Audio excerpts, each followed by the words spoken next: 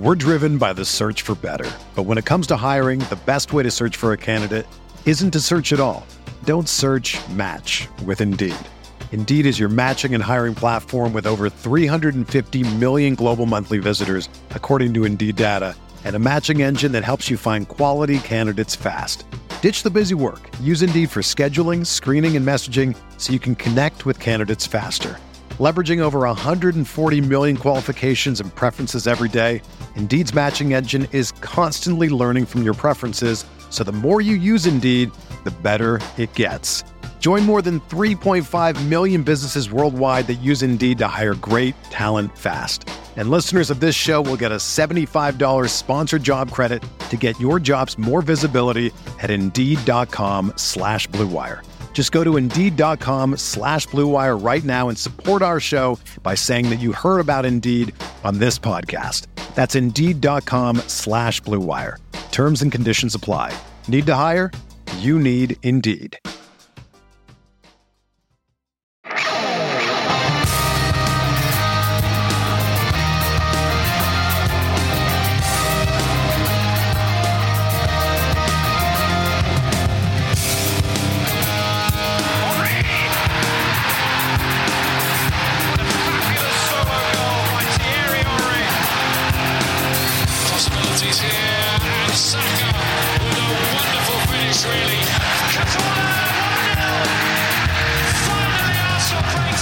And it all feels a little bit like history repeating. This is the Arsenal Vision post-match podcast. My name is Alex Smith. You can block me on Twitter, Yankee Gunner. That's an old song that probably no one knows. I don't know anything about that song except that little bit. But it does all feel a little bit like history repeating as the song goes. Deja vu all over again, as the saying goes. A lot of familiarity with what's happening at the moment, and it doesn't feel great. And I was listening to the Arscast so that I could jot down everything they said verbatim and try to put it in my own words for this podcast. And they were talking about it like ruining the weekend and how you feel. And I do have to say, like, you see people tearing each other apart on Twitter and the Discord or getting mad at each other. And like, why do people have to be this way? And then I realized why, right? Like, this made me miserable. Like, legitimately miserable. Now, it's hard to tell if it made me as miserable as I think, because right after the game, I had to go to 2 different children's birthday parties. So maybe that's what made me miserable, but I'm pretty sure it was the Arsenal game. And so it is one of those things that we have to remind ourselves, like, we care so much about this. And there are times when I'm like, is it healthy? Is it healthy to be this upset about it? We'll talk about why it's so upsetting, where we're going from here, the lineup, the performance, what it means for the season, and all of that. But there is one group of people that I am proud of, and I want to talk about that, because being proud of people and being positive is something that we could probably use right now. And that is you. You, if you are hearing my voice right now, I am proud of you. When we launched this fundraiser, we said, let's hit a 50,000 pound goal. And quietly, when I was talking to the foundation, when talking to Arsblog, talking to everybody, I wasn't sure we could hit it, but we'd give generously and we'd do our best. And it looks like we're going to get at or beyond 90,000 pounds, over $120,000 of funds raised. There are children who will have books and clothes and blankets in war-torn areas around the world because of what you did, because you care about the club and this community and the Arsenal Foundation, and what you did helps people. It is easy to just look at the number and forget. That number reflects medicine, healthcare, educational materials, clothing for kids who have lost everything to war, from Ukraine to Syria to Yemen and beyond. And so I cannot thank you enough. We will close that out today. You have through the balance of the day today, and then I will draw the 2 winners of the VIP tickets from the main fundraiser and close the auction where the remaining tickets are up as well. So all of that will be done at the end of the day today. It doesn't mean you can't continue to give, but if you're giving because you want to win, that's it. 1 week. 1 week. Clive's on Twitter at ClivePAFC. Hello, Clive. Hello. 1 week it took to get to almost 90,000 pounds. Talk about a generous community. That is extraordinary. Yeah, I mean, every day I wake up and I go onto the link and I refresh it and say, oh my goodness. And literally just a few minutes ago, there's more money. Mm-hmm. And I can only, I don't know, it actually makes you feel very humble. I know we were very fortunate to have this platform, right, to reach so many people. And it's definitely a good way to use it. But what I have to say is nothing without the people that listen and the type of people that they are. You know, when me and you met Elliot and we all met people in the pub, met people at a live event, my son was with me and he said to me, Dad, he goes, everyone that comes up to you is so nice. and the people that follow you are so nice. I've stayed in my mind, and I think it's reflected. I spoke about the silent majority that just sit there listening and enjoying and don't say too much. And then when you tap them on the shoulder and ask them for help, they turn up on things like this. So I can only reiterate what you just said and just say thank you, really. Yeah, well said. I mean, one mysterious donor, 10,000 pounds contributed, matched every single one of the pounds given over the weekend. So incredible. And like, you talk about a platform, right? Like, you have a platform, you need to tell people why Lacazette's good or Lacazette's bad or the manager should stand. But like, that's obviously silly shit. If this is a platform, then this is the way to use it for sure. And Tim is on Twitter at Stoberto. Hello, Tim, and congratulations. And, we will get on to the football now, but I definitely think saying thank you to everybody who can hear our voices right now is paramount. Yeah, 100%. And just to echo everything Clive said, really, it's just, I don't want to say it's humbling in terms of, because then it kind of sounds like I did it.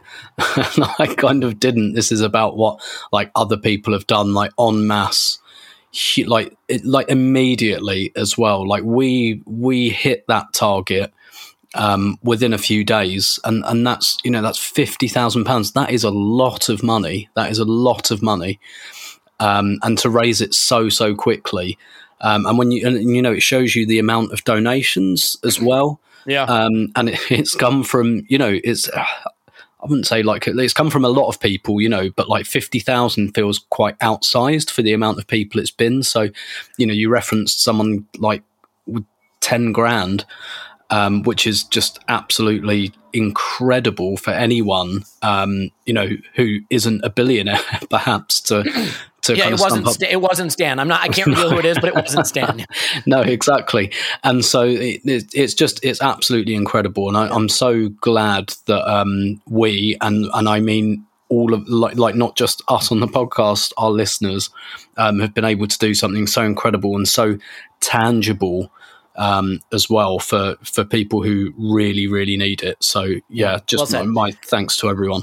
Yeah, and to point out, it's not just the 10 grand donation. It's a person who reached in their pocket and gave £5 because like times are tight, but they wanted to be a part of this and wanted to contribute. And like Mike McDonald, who got kids at his school where he teaches, to donate to our fundraiser, and raise a few $100s. Like it's extraordinary. Anyway, I know people are here to get their fill of the catharsis of moaning about the Brighton game and the trajectory of our season. So we'll get on to that now. But thank you again. Did that in about 5 minutes. Hope you're still here with us.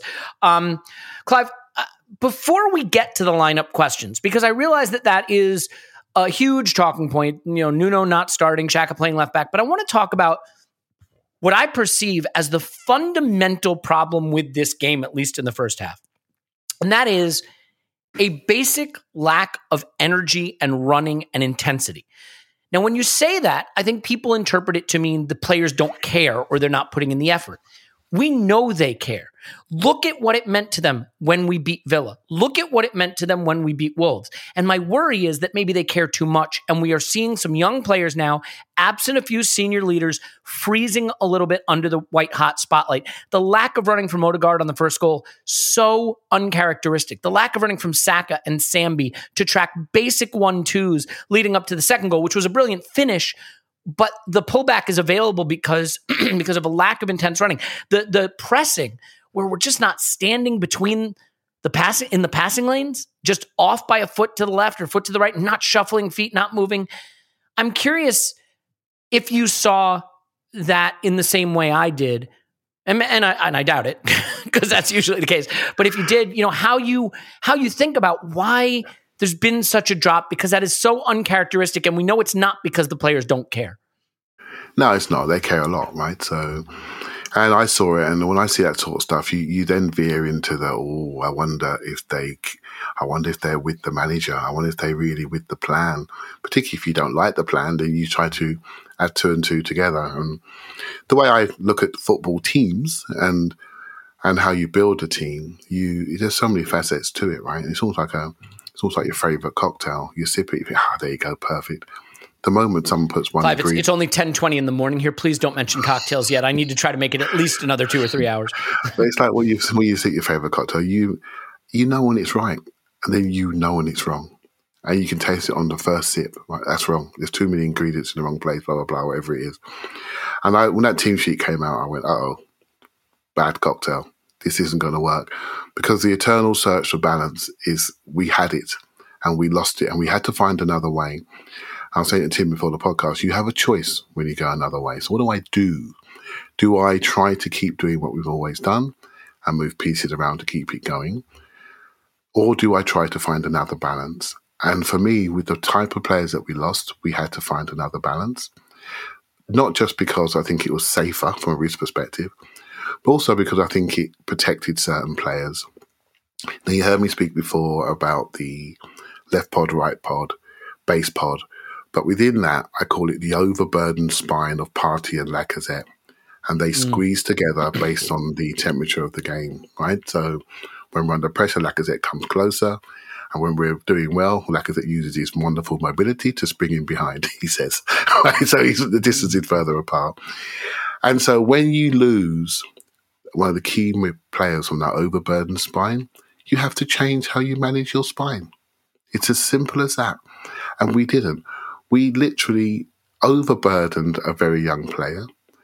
We put another player out of position, which took away the heartbeat of our team. We disconnected all our pods. We passed to each other slowly. And the byproduct, Elliot, is you see a lack of effort. What I see is a lack of belief in what we were doing. Receiving the ball facing the wrong way. Nobody stretching the play. No exits in wide areas. Our best two players end up playing as wing backs. I mean, I have never seen such a bad cocktail in my life. Honestly, it was so bad. All because you didn't hold on to your balance. You didn't do it. And the thing that's really annoying me at this moment in time, if you've listened to me for long enough, I don't mind losing games of football. I hate being bullied physically. You know that from listening to me. And from me doing it to you when I was in London. And I don't like that. And I absolutely hate stupidity. Now, again, when you have experiences that are basically, we had them last year, to do them again is stupidity. You know, experience is when you go through something bad, you learn from it. We had that at Villarreal. We're doing it again. And that to me, I can't deal with that. I struggle with that. It's ruined my whole weekend. And I haven't heard what Andrew said earlier, but it's ruined my whole weekend because now I'm questioning things. And I'm questioning people. And I don't like to go there. I like to just watch the football. But when you're stupid twice, I start to question people. Does that make sense?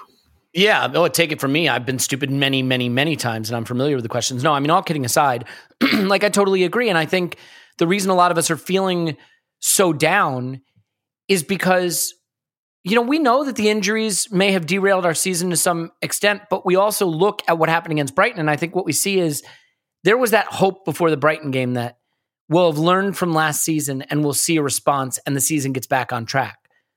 But that hope has faded because we don't seem to have learned from what derailed our season last season. And that is frustrating. And Tim, it is hard for me, right? Because there are some things that I say the manager can just do better picking a different team. But then there are other things like Gabriel just not being able to complete passes anymore, or Odegaard just not tracking back defensively, or, you know, little things like that, you know, Smith Rowe being so much more negative than he used to be, Lacazette just literally vanishing like Houdini on the pitch all of a sudden, that the manager can't really do much about. But I do wonder if a lot of this flows from, hey, we had the system and the system kind of worked and now it was fragile. Like maybe what we didn't realize is that it was a really positive, effective system, but it was fragile and the Jenga pieces have been pulled out and now the whole thing has collapsed and the players look like they don't really know how to react. And so they're freezing. But that starts with the lineup. So let's touch on it. He talked up Nuno pretty well in his pre-match comments, but you've always said, manager tells you what he thinks of a player by who he picks and who he plays. He didn't pick Nuno. He didn't sub Nuno on. He takes Shaq out of midfield, and Sambi looks like a deer in headlights. And I don't think any of it is that surprising. No. Because we saw it last season, you know, not with Sambi, but we saw what this does. And, you know, he wants to have it both ways. Oh, I'll play Shaq at left back, but in possession, I'll let him come in a little more central to try to support Sambi. But, like, the other team gets to do tactics too, Tim. And, like, they just sussed that out. They knew where the spaces were going to be as a result of that, and they knew how to shut down our attack. Because it didn't have the width when we were in possession, and it didn't have the coverage with when they were countering. Like it just felt like, to Clive's point, lessons not learned from last season. So I'm curious if you are as frustrated as I find myself with that decision making. Yeah, a little bit. And apologies if you can hear traffic in the background. I've just moved near a main road and someone has just decided to drive past in the most appalling motorcycle. And I think they're probably going to career off it very soon. But anyway, it did sound a little reckless at the speaking of careering off course, yeah. I think the problems are relatively uncomplicated here. The solutions are the complicated bit, but the problem is relatively uncomplicated. We've got quite a big gap between some of our first team players and some of the squad players that we're expecting to come in. So Tierney, we bought Tavares in the summer, and we've come to a stage where the manager kind of thinks he's unusable, like he didn't even come on in this game. I thought he'd come on at half time. And when that didn't happen, didn't come on at all, it's like, oh, okay, this decision is very much made. So I think that's Tavares done at Arsenal, albeit if you were looking for a way to repair his confidence, if you're that invested in the player anymore, then starting him on Saturday, I think, would go some way to repairing some of that damage, coming back and going, yeah, actually, we tried something else, didn't work. We'll go with you. But, and then there's like Lokonga for Partey. And the thing is, I think this is just where we are in the squad build. We bought 6 players last summer. 4 of them have gone into the starting lineup. And I think it's relatively uncontroversial to say they have all improved the team. Ramsdale, White, Ødegaard and Tomiyasu. I think undoubtedly those 4 players have improved Arsenal's starting 11, and that was the priority. Now, the crux of this game, I think there are 3 cruxes of this game, really, where we have a question about squad depth, is that 2 of those signings from last summer are Lokonga and Tavares, who are both, well, I think Lokonga is a potential signing and someone they're looking at and thinking, okay, we can use him as a backup for now and hopefully groom him towards something better because Xhaka and Partey are, getting towards 30. And Tavares, I think, was a bit of a Hail Mary. Like I said on the last podcast, I always had the sense that was a bit of a, will he be Stepanovs or will he be Kolo Touré? Let's just roll the dice and see. And I have some sympathy with that because last summer we were not in a position to piss around looking for expensive backup left backs all summer. So we've got this situation where Tavares is one of our signings and don't really trust him anymore. And Lokonga, could well be a very good player one day, but he's not ready to do what Thomas Partey does. And then the other and the other problem we've got, of course, is that we're not in Europe this year. So in a world where Arsenal are in the Europa League this season, Tavares and Lokonga probably have another 5 or 6 games under their belt. If we don't go out against Nottingham Forest in the 3rd round of the Cup and we get to, I don't know, the 5th round instead, that's another 2 games. That could have been invaluable. That could have been really invaluable because what's happened really is that Tavares and Lokonga have barely played since November, and now all of a sudden, well, we're not asking it of Tavares, we asked it of him at Palace, and all of a sudden we're asking him to do big, important jobs when A, they're not experienced anyway, and B, they just haven't played any football, and that's kind of a, that's not a great position to be in. But at the same time, I do have some sympathy because with all the work that needed doing on the first 11, like the squad bit has to come next. You have to sort your first 11 before you start kind of adding like a bit of squad resilience. The other crux of it, of course, is, and I won't go into depth on this now because I imagine we will have this conversation, is up front as well, where the only reason Lacazette is in the team is because there are no clearly superior alternatives. So we've got a question over like a few positions, and unfortunately they're exposed. I have some sympathy with Arteta because I don't think this was about making the least worst decision, I think. I don't think that there is definitely an alternative universe not very far from here where Tavares starts on Saturday and we're 2-0 down at half time and both goals are his fault and he has to come off again, and that's that. There again, you look at where Brighton's first goal came from, and it comes because they get in behind Xhaka. Had that happened to Tavares, we'd be saying that's a Tavares mistake. He has to come out.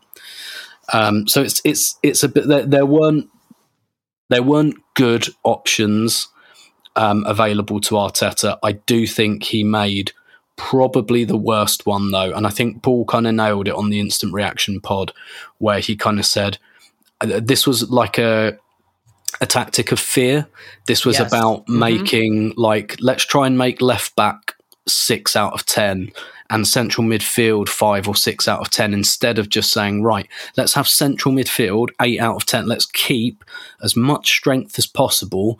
And look, if we have to carry Tavares at left back, we have to take that risk and not expense that against like a crucial area like central midfield, for example. So I think that's how I'd index it. It was a selection out of fear, really. That's really well said, and I think you're brilliant for coming up with it, and no one has said it previously or thought it previously. I'm here for the Paul erasure, I'm kidding. But like, yeah, because to me, this is very much a selection of what can I do that I trust and is safe and won't hurt me, as opposed to what can I do that keeps us effective as an attacking, going forward, on the ball team that has to take control of a game and go win a game. And I do think that my earliest complaints with Arteta, before I really came around to him, were that he was someone who was much too focused on nullifying the opposition and much too focused on what kept us solid, as opposed to what can go win us games. And this selection feels a little like that. And Clive, I think it threw a lot of things off tactically. And again, I don't think that necessarily means that you just forgive players like Gabriel for not being able to pass, or Sambi for being a deer in headlights, or Smith Rowe for being more negative than usual, or Lacazette for accidentally putting on his invisibility cloak instead of his Arsenal kit. But like it all, I do think that it all flows together a bit, because it's a selection that's more about safety and security than about dominating a game.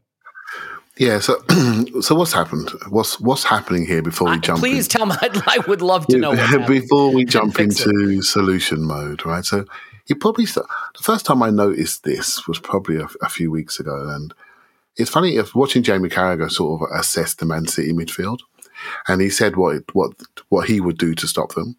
And he said, I would put a player each side of Rodri and make sure that they couldn't progress the ball there. And then he spoke about Arsenal midfield a couple of weeks later, and he said the same thing about Partey, could basically play the same way, give it with a quality gap. And so Crystal Palace showed what to do. They man-marked Partey, and they broke the link to Odegaard, which breaks the link to Saka. And then you're reliant on Lacazette to win games, where we know what happened there, right? So what's happening? So we need to adjust to that. So what did Brighton do? They had a midfield three that were fantastically leggy and aggressive. They pressed the central areas, unsettled us, kicked us, much like Palace did in the home game as well. And they ruffled our links. We were on the floor, holding our legs, screaming, looking for bookings. Referee didn't fancy it. Game was disjointed. They score. And they basically just crowded the central area. So what do we do? We're so dumb. We then take Xhaka out of the central area, where he is an influence. We put him at left back because he's such an alpha. He then has a lot of the ball. But he's having a lot of the ball in our half. How many passes do we play in our half, or in our final third, in our third, middle to in our half? Too many passes in the wrong areas, allowing them to feel comfortable, allowing them to press onto us. Everything's in front of them. Every player's receiving the ball back to goal. No link round the corners. No one touches could be being smashed off the ball. It's so dumb. Just having a fullback that when he touches it, it steps it forward, out of his feet and travels, immediately sends everybody back and everybody forward. Having a fullback that keeps it, goes backwards, goes inside, like a midfielder. If Xhaka's doing that same pass 15 yards up, it's a different pass, right? It's to Odegaard. It's to Smith Rowe. It's not from back there, right? It's just dumb. Everything about that decision is dumb. He's in wide areas. He doesn't want to be there, so he tucks inside. Sambi's out left back. It just looks disjointed. It looks disjointed to me. So how do players feel? They look depressed. How have we done well? 3 pods, triangles on the outside, triangle at the base, combination play, leaving the middle space, sprinting off the sides with 1-2 quick football. If you can't do it and you get your central zone blocked off, do you know what you do next, Elliot? When you have a press, you can go through, around, or over the top. So we now need to stretch. Who's our centre forward? He ain't a stretcher. He's not a stretcher. If you've got your 2 stretchers playing wing backs because you picked the wrong team, You've messed up. So not only have you messed up, you've lost your exit plan. You can't get out.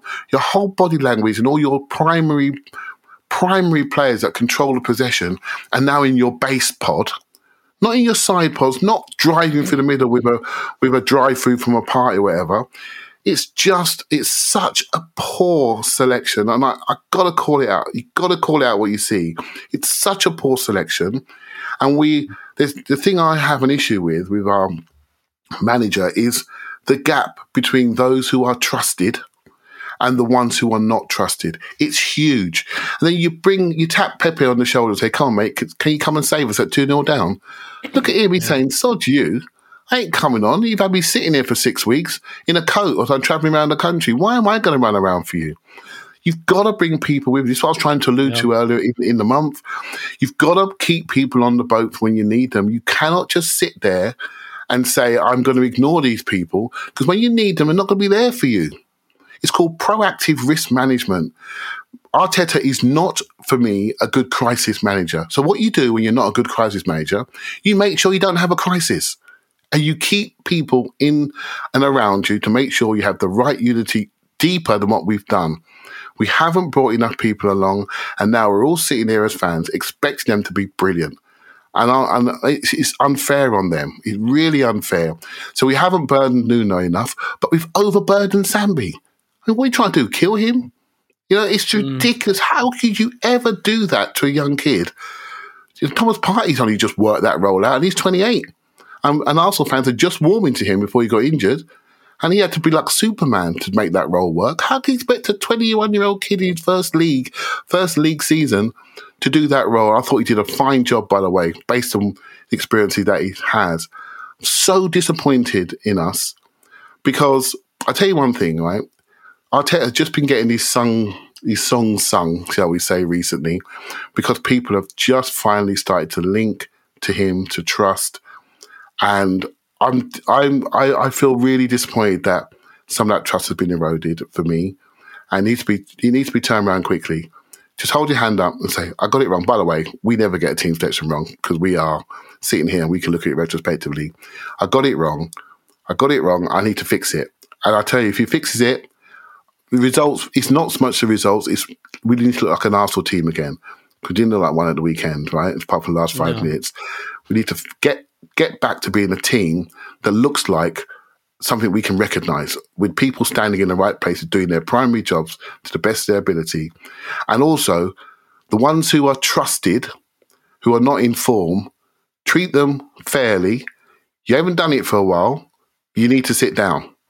Do you know what I mean? And that's the truth. I don't care if you're trusted or not, and that's what needs to happen. It needs to happen a lot longer, a lot sooner than what it has had. I'm sure that will link you on to the next part of the conversation. It sure will. Yeah, look, the famous Arsene Wenger saying is that, confidence goes up by the stairs and down by the elevator.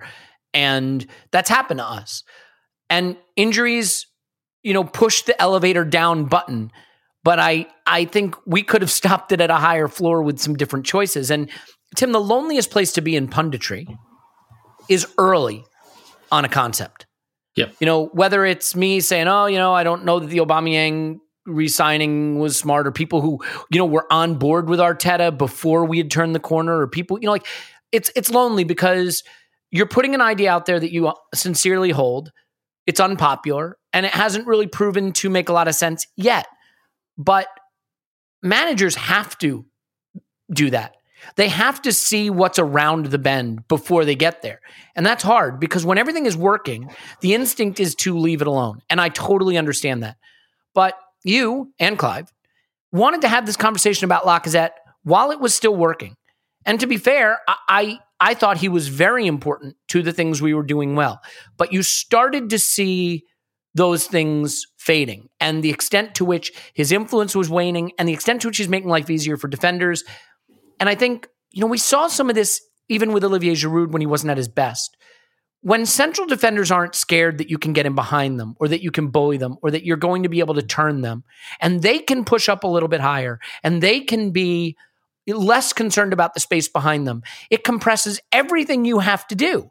Because, now your midfielders have their markers closer to them, and the center backs are closer to them, and the lines get compressed, and you don't really have anywhere to go because your center forward can't create the devastation that keeps center backs, pin backs, keeps them worried.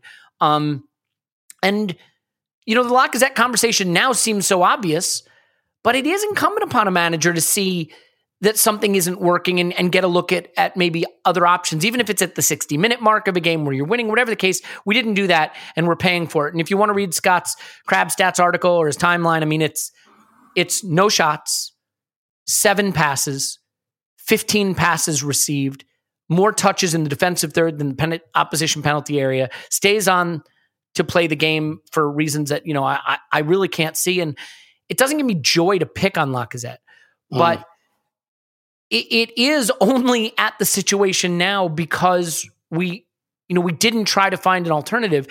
And I don't even, look, forget the Aubameyang thing. He is not at our club anymore. It doesn't mean there aren't alternatives. And the argument that I made, Tim, is that you could say, oh, we don't have another striker. I mean, do you think it should be Eddie? Well, maybe it should be Eddie based on how he's looked in his recent cameos, but maybe it should just be put the most talented forwards you have on the pitch. I watched City and Liverpool play out a phenomenal game at the weekend, and I don't know that you'd say any of the players out there were recognized strikers per se, but they still seem to create devastation. So I don't know. I mean, I guess this feels like the low ebb in the Lacazette situation, and I certainly think no matter how much faith a manager has in a player, at some point there has to be a line in the sand. Yeah, 100%. And really, again, look, completely admittedly, you're looking at a least worst scenario here. Again, like anyone that thinks Nketiah or Martinelli up front will transform Arsenal totally as an attacking outfit is probably kidding themselves. They are both going to be imperfect solutions for different reasons. However, I mean, my personal favourite at the moment would be to play Martinelli through the middle. I mean, he did score a goal in this game. It's just the invisible man decided to delay everything for 4 minutes, then take it away for reasons that nobody can really understand. But there you go. But Martinelli, the thing is, what Martinelli can't and won't do probably is that come short link play kind of stuff that is important, but Lacazette's not doing that either at this stage, so you might as well have someone who does have some threat in behind. And I'm not kidding myself that playing Martinelli up front is going to be immediately sold, brilliant, top class solution. We're in the land of least worst. Again, certainly going to give center back something different to think about. Exactly. It gives an element of unpredictability, and you're right. At least it pushes them back a little bit, and you definitely get some pressing as well from Martinelli, which I'm just not sure Lacazette has the fitness for, really. And I think that's part of his problem at the moment. Not just that he's been sussed, and that he's quite one-dimensional, really, and not really willing to try other elements of the game. But I think it's also just it's also quite likely he's just knackered because he's never really been much of an athlete. And yeah, absolutely. We spoke about this in depth after the Villa game and that game, because this is the other thing. When things were going quite well recently, and not to relitigate that necessarily, because they were going well, we were playing well, but one of my frustrations, we were only winning that Villa game. That should look at what Spurs did against Villa and what Arsenal did against Villa, purely in a build up sense. And look at Tottenham's XG from that game. They got 4 goals. I'm not saying we should have got 4 goals against Villa, but it should have been more than 1-0.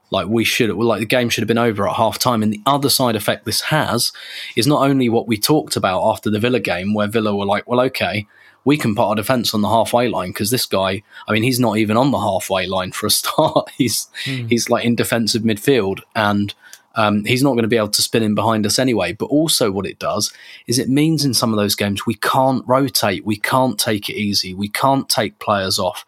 And I wouldn't mind betting that's kind of behind some of these injuries as well. The fact that we have to be full tilt 90 minutes every week because we don't score enough goals. And so, I think we've got to do something at this stage. We've got to try something. And if it really doesn't work for 60 minutes, you can always bring Lacazette on later, and maybe with his energy levels, maybe he's more suited to 30 minutes anyway. Maybe he makes a more positive contribution in that time, because this really, really isn't working. I don't think it has been for quite some time now. Maybe since I was really hoping that Wolves home game and that late winner, which wasn't really his, but I think we were willing to give him, not least because he played really well that night. I really hoped that would be a bit of a launch pad for him, but it seems to have been the opposite, to be honest. And I just really get the feeling I don't really care who the captain is, but I don't think it should be him because I don't see leadership. Because one of the things I just don't see a willingness for him to try anything else. And I know he's not comfortable doing certain things, but like what Clive was just saying about Lokonga, right? We asked Lokonga to do something that clearly he's not going to be quite comfortable with at this stage. He's not equipped for at the moment. We asked him to do that, and then our captain is just like, nope, I just do the stuff I like doing, and I'm not going to try anything else. And I'm sorry, I don't see leadership in that, and I don't see leadership in, and when I talk about leadership, I'm not talking about shouting and stuff like that. I'm talking about how you lead by example, how you sacrifice yourself for the team, how you go, okay, my behaviour is how I'm going to lead, and I'm going to spin in behind, and I'm going to try and make a run. I'm going to try. I might not be brilliant at it, but this is what the team needs from me at the moment. I just don't see that from Lacazette. I just see him going, okay, going to try this again because this is what I like doing, and yeah, it doesn't butter any parsnips with me. I'm afraid. I think he has to sit down on tactical, and I'd say almost like personal. I don't think personal is the word I'm looking for, but like other factors as well. Yeah. Well, and this is the thing that sucks, right? If you do it early, you get to find out what kind of flexibility you have in your system, whether it's anti-fragile or not, what direction you're going, especially given that Lacazette's not the future of the club and you got other guys that are. But now we've reached a point where there's literally no downside to taking him out of the side because we got thumped by Palace and beaten by Brighton. And in both of those games, to be fair, like if you just look at XG, you say, actually, we were the better team. But like, I think we all know that by the time we were the better team, the games were decided. The point is that like, there's no downside because there is no telling how we're going to get a performance out of this team based on the last two games. And just sticking with what we've been doing now is not going to cut it. So there's very little risk to him making the change at this point, which I guess is the one positive. I don't want to stay on the Laka thing too much because, to be fair, it can get a little tedious talking about it over and over. But Clive, I don't want to shut you out of it. I certainly think that there was a period when it was working where he was really helping to unlock, especially that right-sided pod with Odegaard and Saka. And as he's drifted from involvement, I mean, more passes that were directed to him in this game were not completed than were. As he's drifted from involvement, those pods have disintegrated around him. So I think, part of the argument for dropping him too is just that I think he is having a knock-on effect on the performance of other arguably more important players. Yeah, I've been speaking about this for a little while. I don't think the link-up play is that exciting. There's a comp going around of Ivan Toney at the weekend. Look at that link-up play, and that's link-up play to get excited about, right? So I don't think it's that exciting. Dare I say Karim Benzema? So if we're going to settle for that, I think we've over-indexed in link-up play. I've said that we've over-indexed it, and I always look at how teams play against us. So I went to the Liverpool game and I saw them push us back in the second half. They stood there, mate, fag on. At the weekend, Anderson and Gay, at Crystal Palace, fag on, sitting there, nice and relaxed. No stress whatsoever. And at this crunch period in the year, you have to almost rip up the playbook a little bit, and you have to look at how teams are feeling against you. And even that Wolves game, you know what? The Wolves game, do you remember it? Do you remember how many shots he had, how many chances that he wasted? Do you remember it? Yeah, a lot. If he didn't get that winning goal, shots or something like that. Yeah, if we didn't get that winning goal, we'd be having this debate about drop points against Wolves. We would be all over it but he did work incredibly hard, and he deserves a bit of a break. And he kicked it off his own foot. He went into the back post. He got a break. But let's not talk about him as a striker that day. It was not good. It wasn't good. So even that nice memory if you look at it analytically, it was not a good game. And I look back and I say to myself, when was the last really good game? So he's definitely an enabler for other young players to have really good games. But when was his last really good game? I thought that Wolves game, he did lead by example. But as a striker, it was not a good game for him.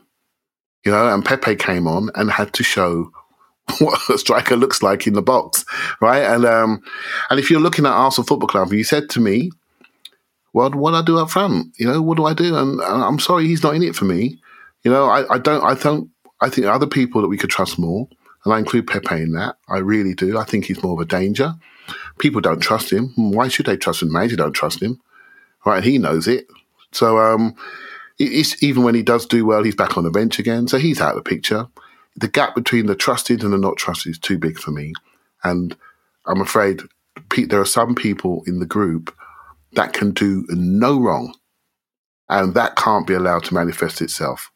It can't, and that it just can can't. I make one point about that, Clive? And just, do you mind if I just because it triggered something for me, which is one of the things that I worry a little bit about with Mikel, because we have talked about this in the past.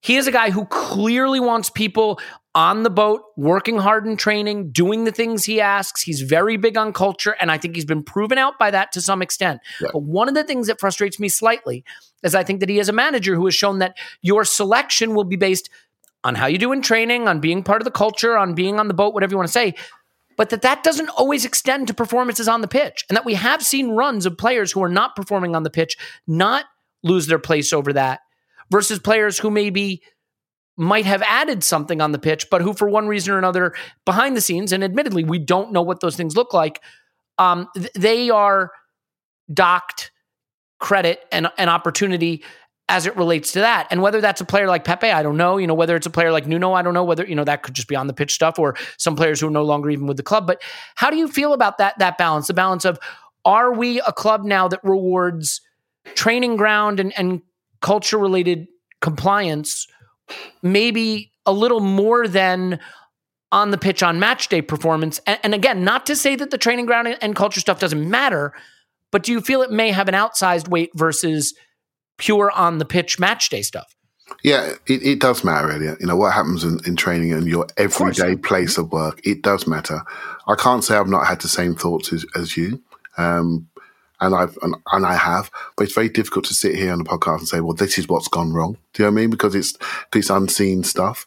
But I'll give an example of somebody who is trusted, really trusted, and I think maybe overinvested in talent-wise, and a player that's done reasonably well. And it's Cedric, for example. I think he's trusted. I think he's a great professional. I think he does all the right things, and he's coming for Tomiyasu. And we know he's got a ceiling, but I think he's done really, really well. But please, he doesn't have to take that free kick, right? Well, that drove me nuts. No, but that tells you something, doesn't it? It tells you about the trust levels. Yeah.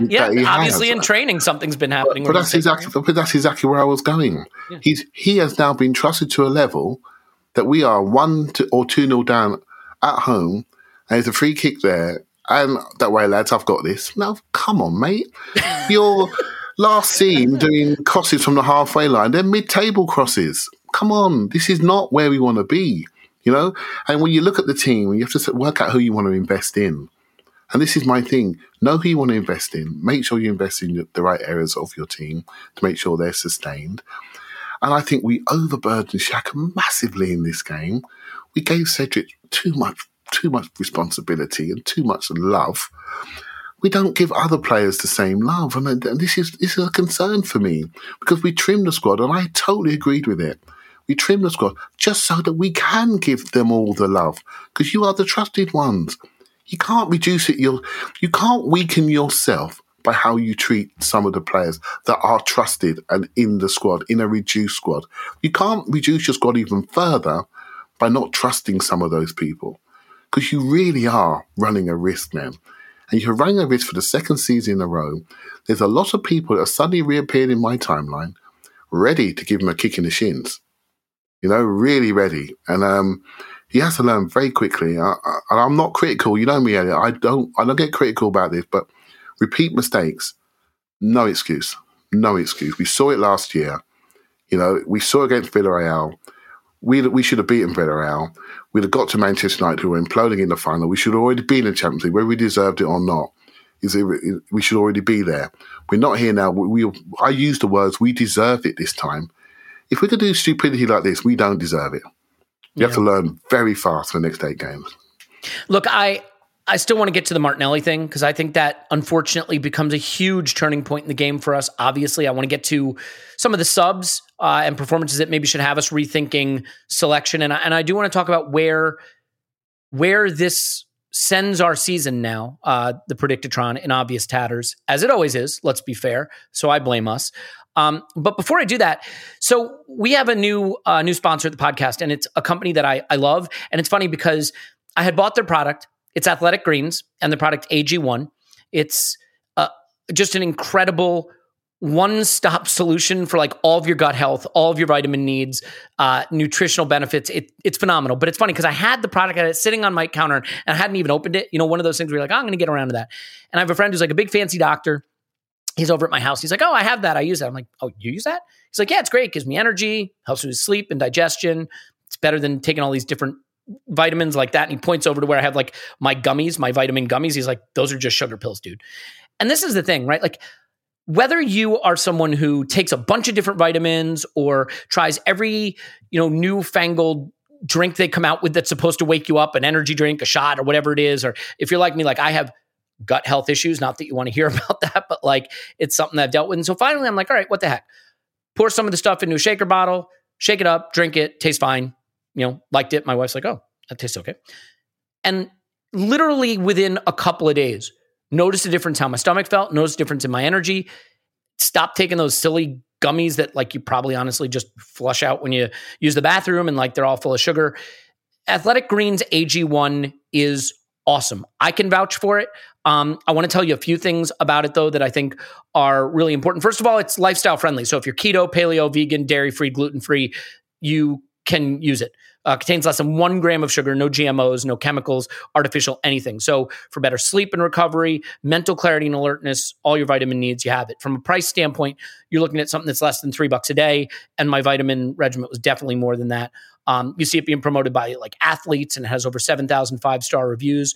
Also, just in terms of liking the company, they're climate neutral certified, and they donate to kids. They donate to No Kid Hungry, and in the last year, they donated 1.2 million meals. So as we are doing a fundraiser, there's someone that believes in that.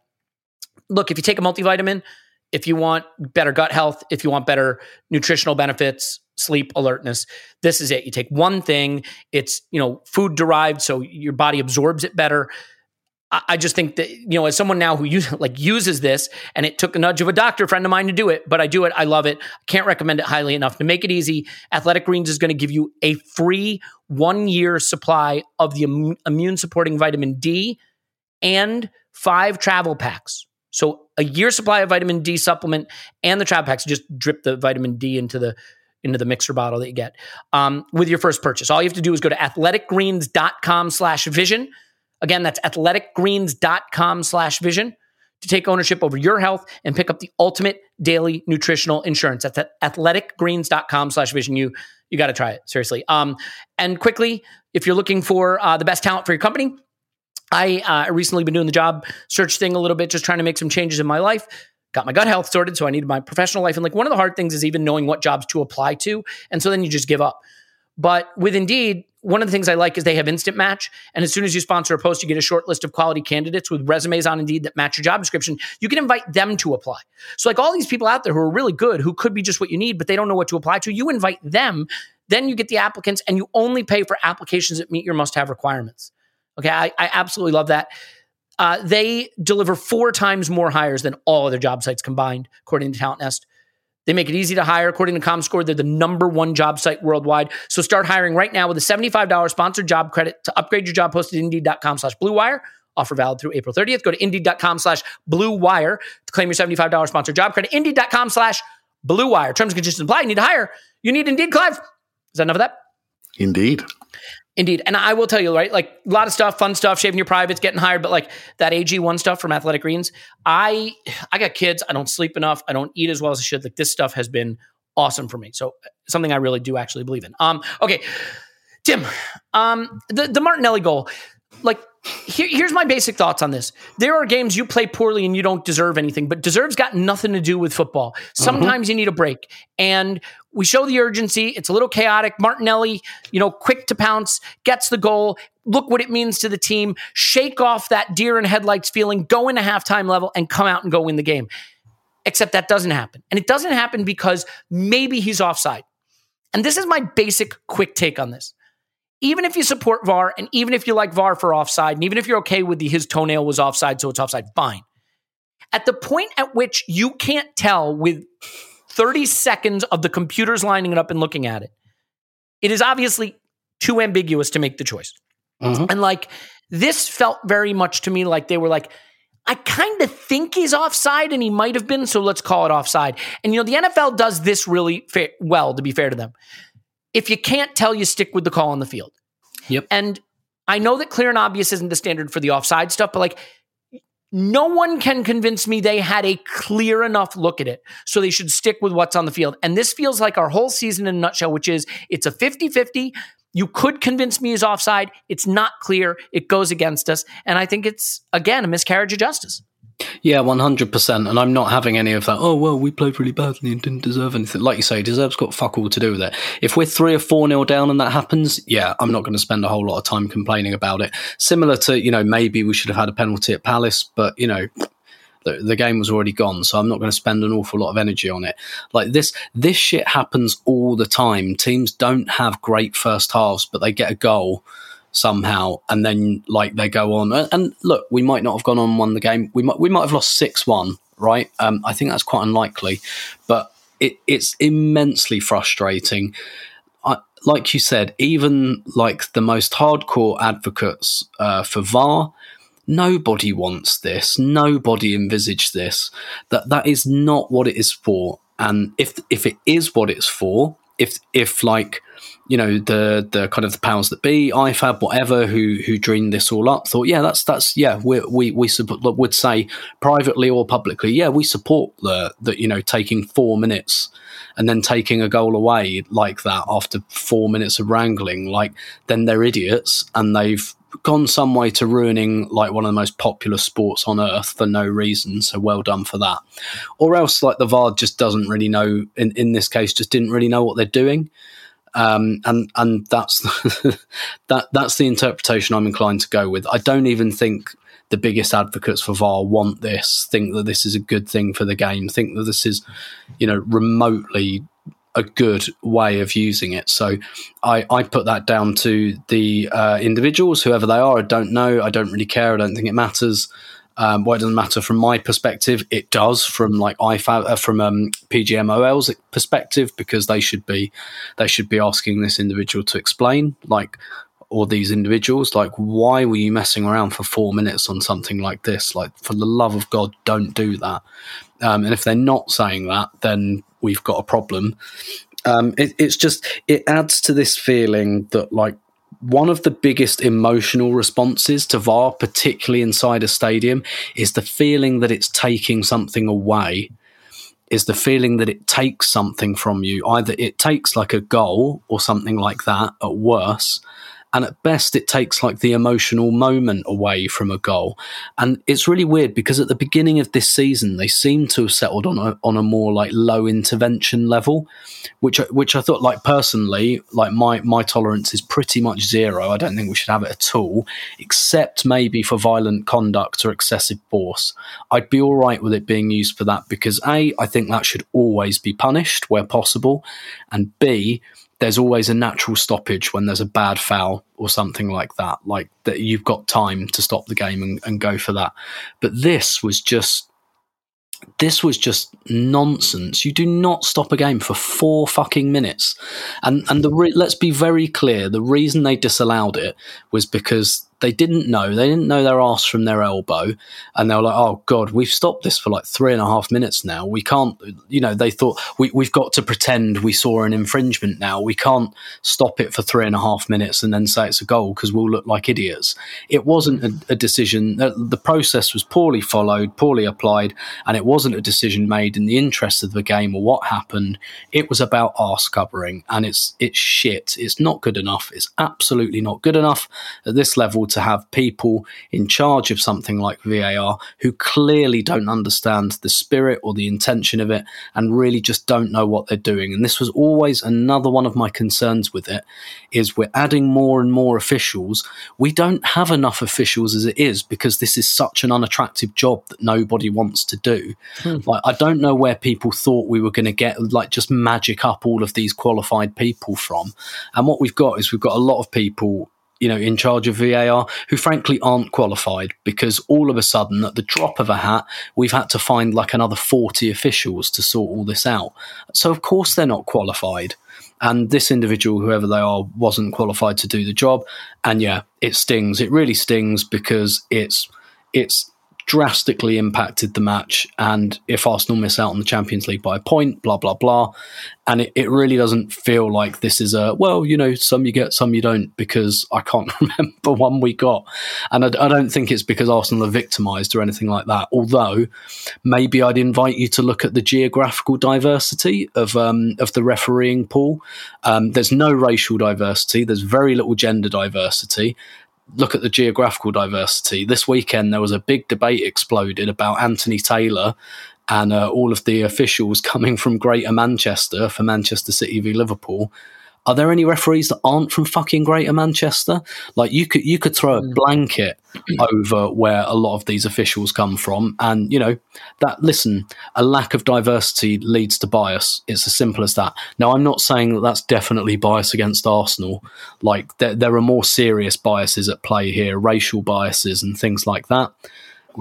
Because it's a very white group, right? But a lot of these guys come from places that might not be sympathetic to Arsenal as well. And I do think there is probably a small element. I'm not saying that's why this goal was disallowed, but I think what we've seen over the season, there's probably a small element of that as well, and it really needs sorting very quickly. Well said. Clive, you want to weigh in on that before we get back to the pure football? The thing I will say is just simply that, like, what this could have meant for the team, but also for a player like Martinelli. Like, you just don't know on the sliding doors scale of what it means if we get that goal, come out at halftime, win the game, get those 3 points. Martinelli feels, a bit more like a hero. The team is lifted. Like, this nullifying that goal literally could define our season from here. That's how silly that decision is. Yeah, it just felt like they were searching for a reason not to give it, and that's not what the game's all about. When I watch these VAR decisions in the Champions League, there seems to be almost like a time limit on it. If you can't see it, then stay with the on-field decision. Does that mean that's exactly what it's there for? For things that are really clear and obviously wrong. And they were getting their protractors out to make sure they didn't give that goal. That is not sport. That is not what people, all the people, the billions of people around the world tune in to see. They really don't. But by the way, weren't they trying to take away our goal against what there was a goal? There was something they were looking at. They were trying to take away from us recently again too. Like, I just feel like this always happens to us. Sorry, go ahead. No, yeah, they're really important. I don't want to take away from what Tim said because it was beautiful, and I think I raised this. There is a referee review ongoing, and they're going to put in a new, like, a EPPP type philosophy around refereeing, and it's not before time. The game is moving on very quickly. The bit about diversity, I totally agree, 100%, Tim. Well done. It's just like, we got to look at this because we're getting the same type of decisions from the same type of people, and we're accepting it. And that's bigger than Arsenal. That really is. And it can't continue anymore. And I do think a lot of these referees are under massive strain. When they're not refereeing a game on the pitch, they're refereeing a game in the VAR room. They're not looked after, they're not protected, they haven't got the right support. And they're thrown out there and they're into the things like this. And it's just becoming almost intolerable, and this is just not Arsenal specific. And I do think with the game has got everything has improved apart from this aspect, and it needs to, and it's just not. And I think we need to look at this completely differently. We also need to look at their rules around time. You can't have a situation where you have a 4-minute stoppage. This is going to happen more and more. If you introduce technology, you have to change the rules around time. I believe strongly the time clock should be taken out of the referee's hands. I think when substitutions are made, they should be able to say time off. Big injuries, time off. VAR, time off. You have a true 90-minute clock like you do in rugby, and simply go to that. So you take away a lot of the gamesmanship.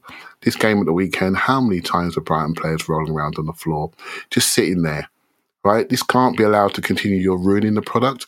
Take the clock out of the referee's hands. All this changes because there's no benefit. The game is faster, it moves. There is no benefit to delaying play because you're just going to have to play the clock out anyway. And so that's what we need to go to. And I think as the game moves forward, we need to look at the rules around time particularly. And I totally agree with what Tim said around refereeing. It's unbelievably spot on. Well said, mate. Yeah. Well, I hate that we have to discuss it. And I never have been, and I probably never will be someone who thinks there's a conspiracy against Arsenal.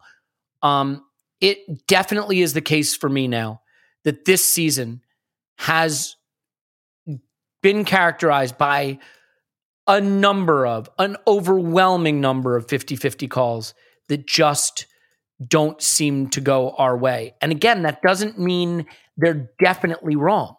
Do I think he's definitely onside? No. Do I think he might be offside? Yes. Do I think there's a conclusive view that they had where they know for sure he was? No, I don't think there was. I think they winged it. They freelanced. And that to me is a problem, obviously. So let's get back to the football though. And I mean, that is the football, but it obviously changes very much what needs to be done. But Tim, I just want to come back to the goals that we conceded for a second again. You know, this has been the case now in 2 consecutive games where even though we're not going to play our best attack-wise, the thing that really characterized Arsenal under Arteta before we got the attack going was being more solid defensively. And against Palace, I felt a couple of silly mistakes cost us goals. And against Brighton, I thought it wasn't silly mistakes so much as a lack of intensity and urgency to run and cover and get back. And I opened the episode with it, but I didn't really give you a chance to weigh in on it. I'm curious how you look at that. Like the first goal, the Trossard goal. Okay, they attack the space behind Xhaka. They go after where we know the vulnerability is a bit, but like Smith Rowe and Odegaard are walking, and Odegaard in particular, who all we've praised him for is his engine. Mm. And then the second goal, because the Mwepu finish, is that how you say his name, by the way? Have I butchered that? No idea. Okay, apologies. The finish is really good, and maybe Ramsdale can be looked at a little bit, but like the reason that cutback is on is because they waltz past Sambi and Saka, who are not remotely interested in getting close, cutting out the opportunity. And like, I don't know how to explain that because I do not buy a down tools narrative. We know the players have cared. We've seen the care and consideration. I don't know if it's that they're freezing under the pressure. I mean, do you think that the goals we saw and the lack of running in this performance reflects a young team that just got too scared of losing something they were holding on to so tightly? Yeah, it could be that. And it's quite, I mean, I happen to think the most convincing explanation is probably just, everything's changed now. The spaces players are operating in has changed. We're asking Smith Rowe to play that left 8. I thought he'd be quite good at that, I have to say. But I don't, well, he certainly wasn't in this game. And like just some of the spacing has probably changed for some of the players. And, like I said, it's getting further and further back, and we don't have that connectivity between Odegaard and Saka. Like, basically, teams have worked some of these things out and have come up with solutions for them. And also, I think, now, obviously, like in the Palace game as well, maybe one of the things we're slightly underestimating is that, like, that's both fullbacks now. Because we've been kind of coping without Tomiyasu. And this is not, like Tomiyasu, Cedric coming in for Tomiyasu. I mean, the big problem there is basically that it's not so much that, like, I think there is an acceptable quality gap between those two players vis-a-vis Cedric being a squad player. Like, that's one of the areas of the squad where you go, okay, Tomiyasu's out. Cedric's, he's decent. He's not as good as Tomiyasu, but he's the backup. Of course he isn't. Like, that's one where I think there's a more acceptable quality gap. The problem is that Cedric does something completely different to Tomiyasu, and you have to kind of rejig things. So we've rejigged things so that Cedric is the one that gets forward and Tierney was the one tucking in. Now we lose the left back as well, and I do think that that's a problem. Like, we've been without Tomiyasu for so long that maybe we've forgotten about that a bit, but that was maybe a loss we were carrying. But when you lose the guy on the other side as well, like, that really does for some of the connectivity, and that's quite difficult.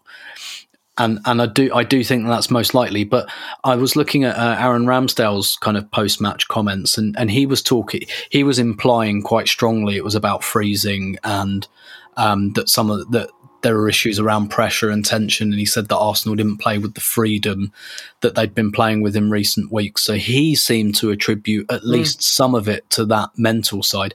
And again, you have to ask how much of that they got from the manager and not just his team selection, but, we talked about his team selection kind of being one of fear.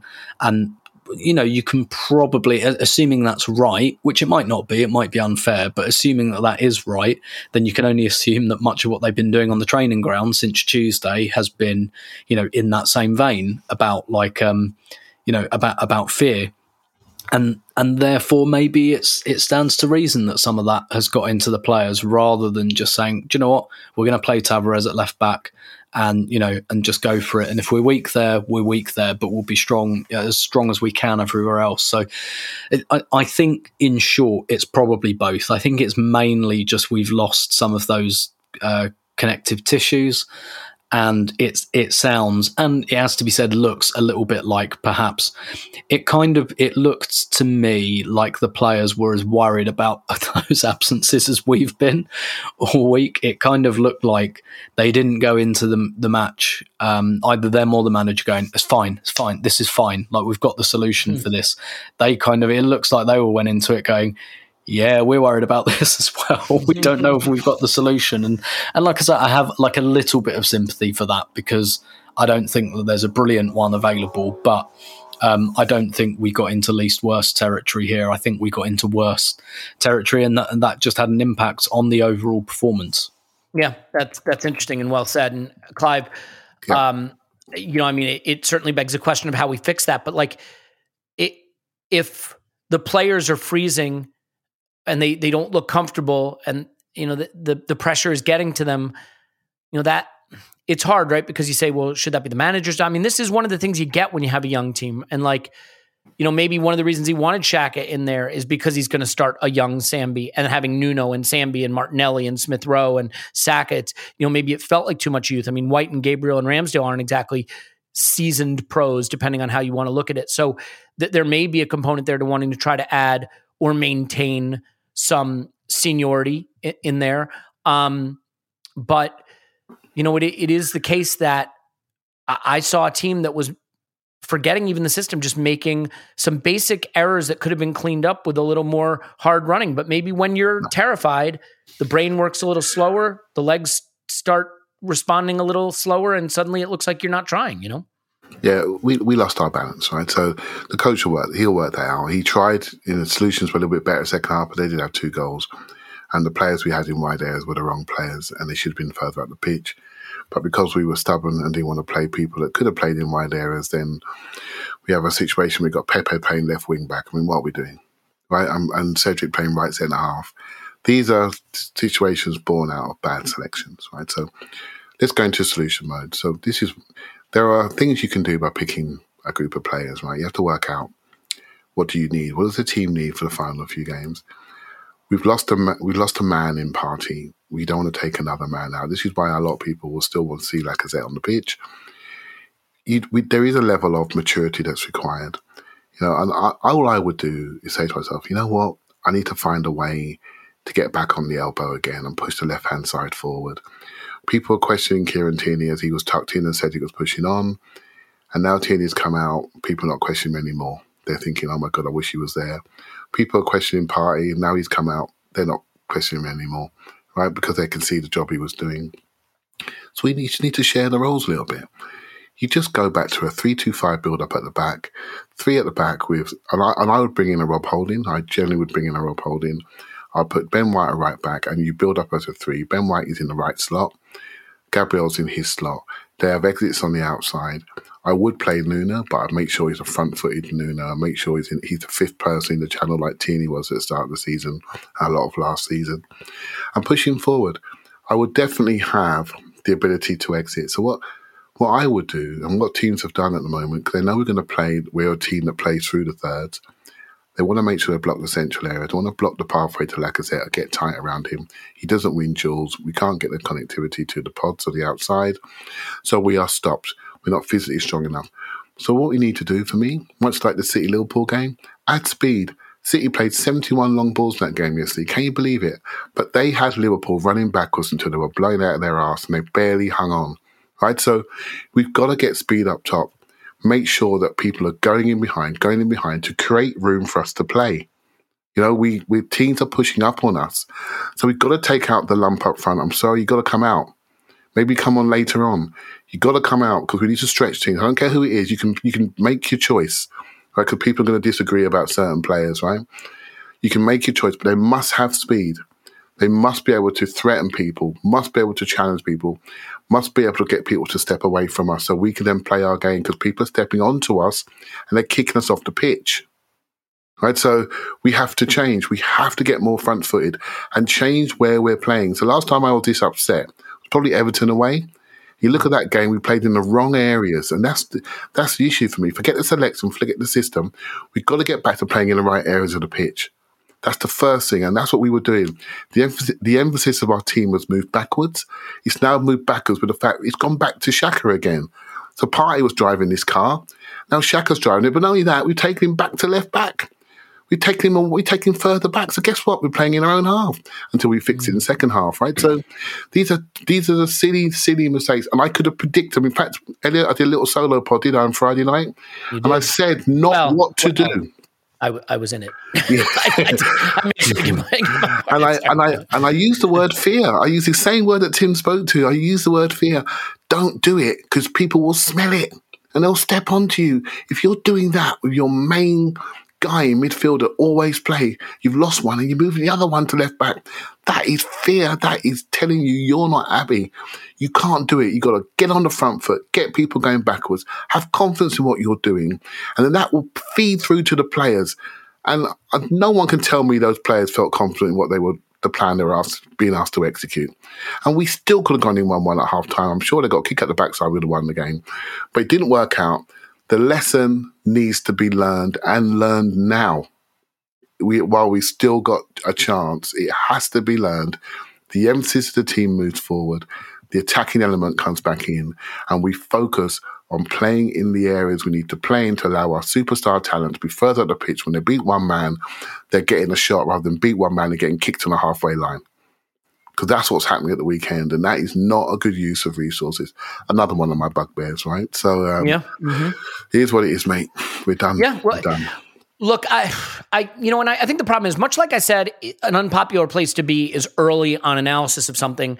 Now we're seeing the other thing that unfortunately happens in football, which is an overreaction to some bad performances. So now you see things like, well, when Saliba comes back next season, it's Gabriel's place he's going to take because he's not good anymore. And like, all right, he had the birth of his child, came back from international break and has had 2 stinkers. And now I guess we forget that he was like a player of the season candidate, or like maybe Smith Rowe just isn't going to be as good as we thought because like he can't solve it all on his own now that the team's been shaken up. And I do think with the Smith Rowe thing, like I think Saka and to some extent Martinelli has broken our brain a little bit about what you should expect 20, 21-year-olds to be in the Premier League. And like Saka just goes out and performs pretty consistently at a pretty high level and has basically since he has come into the team. But that's not the norm for young players. In fact, I don't think our academy has produced a player as good as Saka since Ashley Cole. I mean, you could say maybe Jack Wilshere, but like that didn't really pan out. So like the trajectory is usually not progression is not usually linear, and Smith Rowe is going to go through ups and downs. I don't think Arteta's necessarily decided where he should play yet, by the way. So like some of the overreaction too, I think is a bit excessive. The team's in a bad moment. It's disrupted, and that's just that. Tim, in terms of the subs here, like I don't know, Smith Rowe comes off, Martinelli comes off, Lacazette stays on the whole game. He only makes the 2 subs, but to be fair, you look on the bench and I'm not sure what the solution is, but like, couldn't you just bring Nuno on and push Xhaka into midfield? Couldn't you take Lacazette off just this once? Like, maybe we're nitpicking. It felt very much paint by numbers. These are my guys who come on. These are my guys that come off. I mean, to his credit, I think Nketiah has now had 2 very, very effective looking sub appearances, which I would never have said he should start over Lacazette. I would have said it should be Smith Rowe or Martinelli. I think Nketiah has put himself in position now to at least, if we believe in meritocracy, his last 2 appearances say, pick me, coach. I'm curious how you think of the sub performances, but also the decisions on who specifically to take off. Yeah, so the Nketiah thing, I mean, I agree with you. At the same time, I do kind of think it's a game state thing, where in both games, like the other team were just sitting back, and I guess there's still a value in that, right? If you show that you can get chances when the opponents are sitting back, but I'm not convinced that, and maybe I'm being unfair and I'll be proved wrong, but I'm not convinced Nketiah would carry that threat in a 0-0 game state. Maybe he would. But you see, he's come on, like he came on against Everton that time as well, right? The other like nightmare performance that Clive referenced, and he gets that chance, and yeah, he looks kind of better, I think, when we're chasing a game.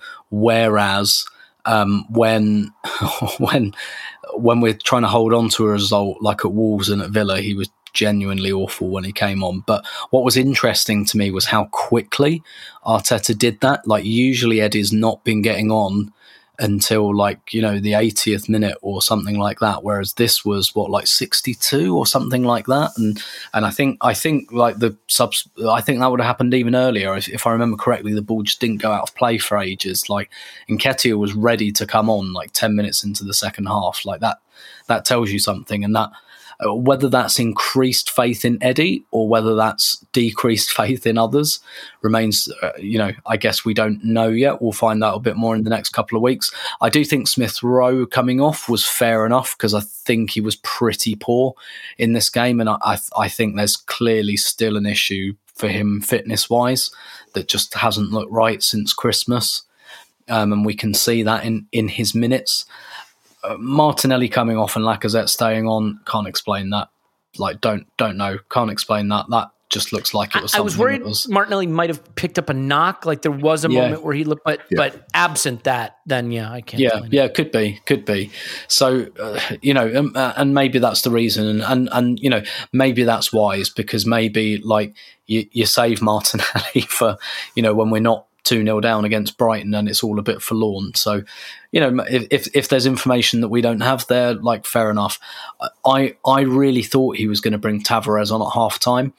In fact, I tweeted about it at the time and said, imagine if he comes on and helps to rescue this. Like any confidence he's got damaged, instant pickup right there. But again, that looks like a decision that was predetermined, really, not bringing him on. And look, it might be because he's crushed. It might be because he's a shell of a man and he can't play at the moment. And, that was just as likely to be the case if he comes off the bench as not. And it will be really interesting to see what he does at Southampton on Saturday. And let's save that conversation for the pod later in the week. But again, like, if he's interested in rebuilding Tavares' confidence, then going back to him, I'm sure that would mend some bridges, but he may not be invested in that anymore. So, I don't think we had an awful lot on the bench. Nketiah, obvious. I mean, Pepe, like, my God. I think it's such a weird footballer because he's got brilliant feet, but like, sometimes when he comes on the pitch and like does stuff like he did in the last minute, like with the short corner and everything, like I start singing to myself, the song from Wizard of Oz, the Scarecrow song, If Only I Had a Brain. Yeah. I start singing that to myself, and it's just like we can't. It's difficult to trust the guy for 90 minutes because, like, yeah. But can I make one point? Like that is something, Tim, I got to say that like I'm struggling with this team generally because I'm seeing things from players because with Pepe, you say, all right, I sort of expect it. But weird things like Gabriel's decision to try to slide in and intercept that pass against Palace instead of just staying in his position where there's no chance they get the goal. Odegaard giving away the penalty. Odegaard not running back for the Brighton goal. The Cedric taking the free kick. Like there's been a number of very strange decision-making in high-leverage moments by this team the last 2 weeks. Yeah, and that could be pressure. Like I say, I think it's probably a mixture of pressure and, oh God, not everyone, like all the bits. Do you remember that analogy Arteta made when he first joined about being in the kitchen? And this is very pertinent to me because I've just moved house. But like he says, like when you first get into a house, you can't always remember where the glass is. But, you know, the longer you're there, the quicker you get your glass of water because you know where everything is. And it just seems like the arrangement has changed. Like someone has come in and changed where all the plates and where all the cups are, and we don't quite know where everything is again. But I think there are elements as well of pressure there, definitely. Yeah. Can I just add on that, Elliot? Can I just add a little bit towards this? I think I would love if you would, please. Because then we're going to talk about how our season is a catastrophe and everything's done. This is something that sometimes you need to recognise as a manager, right? So we had something that was working really, really nice, and we got a couple of key people not there. And Tomiyasu, by the way, let's not underestimate him. I think he was a major stabilising factor to our team. Right? So sometimes you need to change the system a little bit, and what this does is it gives players something else to think about. Because all these players are thinking about the holes in the group in our current way. If you give them a new role and a slightly new system, what they do is they focus on the next thing they have to do, and it's a new thing, and they become enthused. I saw a lack of enthusiasm. You saw a lack of work rate. Elliot. The same thing, right? Same output. I think you need to spark people and say, "Right, let's do something different." Is it a 3? Not sure. Is it a double 6 with a true 10 flying from side to side with 3 sprinters ahead? Left back pushed up, 5 channels, 5+5. I like that. Just decide, do something that gets people sparked again. We're in the last quarter of the season and you need to change because we need to drag a young group over the line. And we've had a blow and you need to change something. And I think this is the key bit now. This is it. And I'm worried. I'm genuinely worried about the next thing that we do, and I can't predict it. You know, and that's a worry for all of us, right? I can't predict it. I got a feeling Xhaka's going to be at left back at the weekend, and I've just got his feeling, and I hope that is not the case because we lose too many departments. We lose too much forward play. We use too much ball progression. We lose too much. We lose too much presence, and we gain nothing. You know, we gain a red card risk, you know, in wide space on the left-hand side, which we have seen before. You know, so we just have to grow up here really quickly. Yeah, and look, it sucks that we're missing 3 starters. And to be fair, we're missing 4. Because going into the season, Aubameyang was our starting striker, and we don't have him. So we are missing him. Now, we're missing him because of what he did or what we did. Who cares? Forget that. The point is, 4 starters gone. 3, if you only want to call it Tomiyasu, Tierney, and Partey. And it has crushed us. And we've lost 2 games, and we have to right the ship quickly. You watch that Liverpool and City game. Those are 2 teams with the title on the line, executing at the absolute highest level.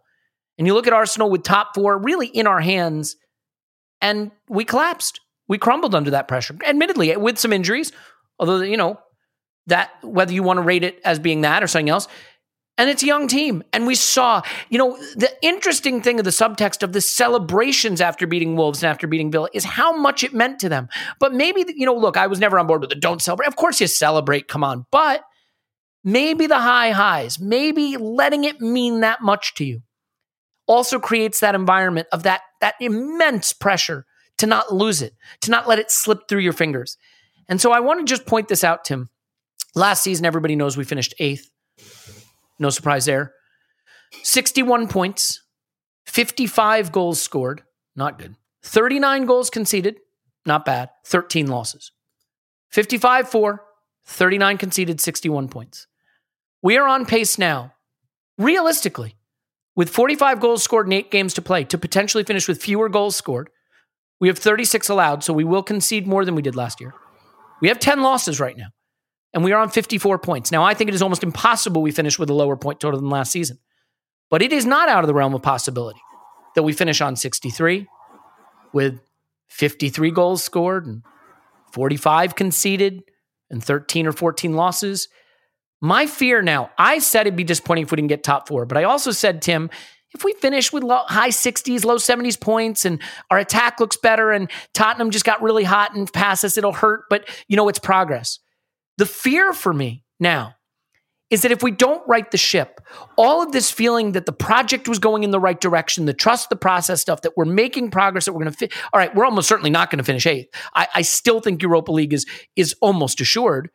Having said that, it's just a 3-point lead back to 7th place. But what is your take on what needs to happen now for us not to wind up in a situation where we go into the summer questioning if progress was made? And that is such a painful thing to have to ask in the context of where we were just 2 weeks ago. But given how we've looked the last 2 games and the players we're missing, yeah, we'd like to get top 4, and that is still live, absolutely. But we also have to ensure that this season doesn't finish in such a collapse that we are unable to claim any progress from what we've been doing. Yeah. So my own personal opinion is that I've seen enough this season, even if there is a big collapse, I've seen enough this season to think that there is progress, that I can see where the intention is and everything. And if we do have a collapse, I'm not saying a collapse would be acceptable at this point, but I think we can point to the reason why. And when you can point to the reason why quite clearly, then it means the fix is easier. Whereas a year, 18 months ago, I didn't really see the fixes that much other than, oh my God, we need a number 10, don't we? Because we literally don't have one. But I didn't see things as clearly. Whereas last summer, I think we instantly upgraded the squad, the starting lineup with 4 players who have improved us. And yeah, look, the metrics might blow up in our faces and everything, but I've seen stuff this season that I didn't see last season in the performances, and I do think the fixes are more obvious. That said, I think, of course, for particularly externally and probably internally as well, for belief in the project, etc., of course, it's important that we don't collapse. I think maybe a more interesting question here is because one of the things we're going to have to do in the summer is really thicken up the squad. We let a lot of squad players go, and we were right to do so. We were right to let, I think, the likes of Chambers, Kolasinac, Maitland-Niles, their Arsenal races are run. And I think we were right to let them go. And I don't think any of those players would have made a huge difference. But maybe Kolasinac would have made a bit of a difference because he probably would have been picked on Saturday, but he probably wouldn't have played for 4 months before that. So, big whoop. Yeah. I think one of the more interesting kind of questions, I guess, over, quote unquote, the project is, can Arteta coach to improve?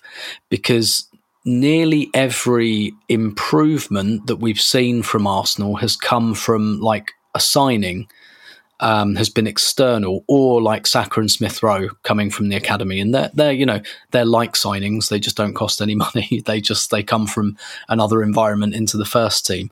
The question is, can he coach to improve, and how is he going to?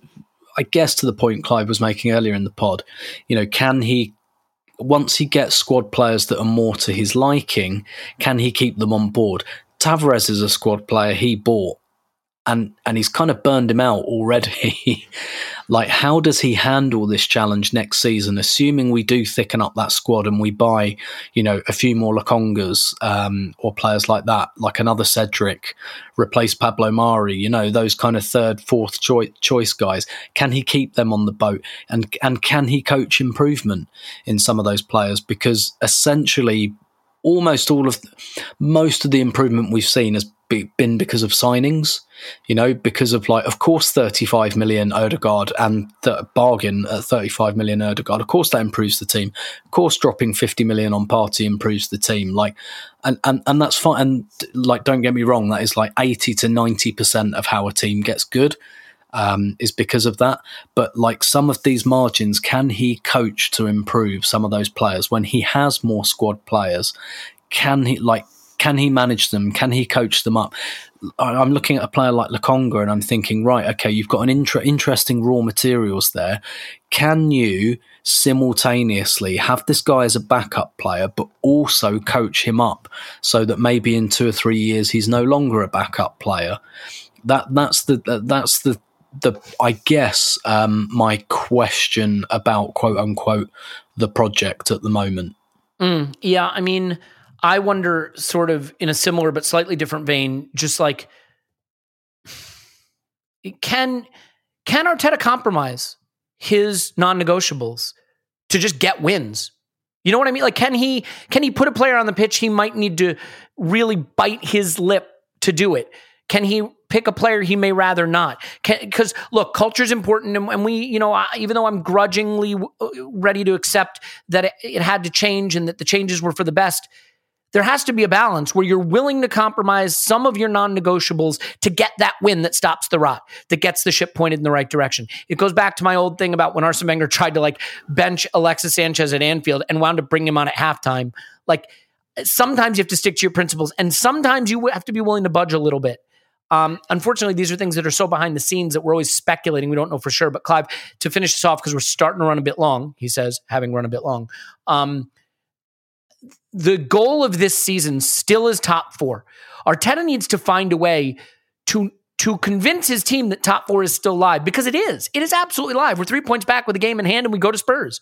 But with trips to Stamford Bridge and to West Ham and to Spurs, and with United coming to ours, it is also live to fall out of the European places altogether.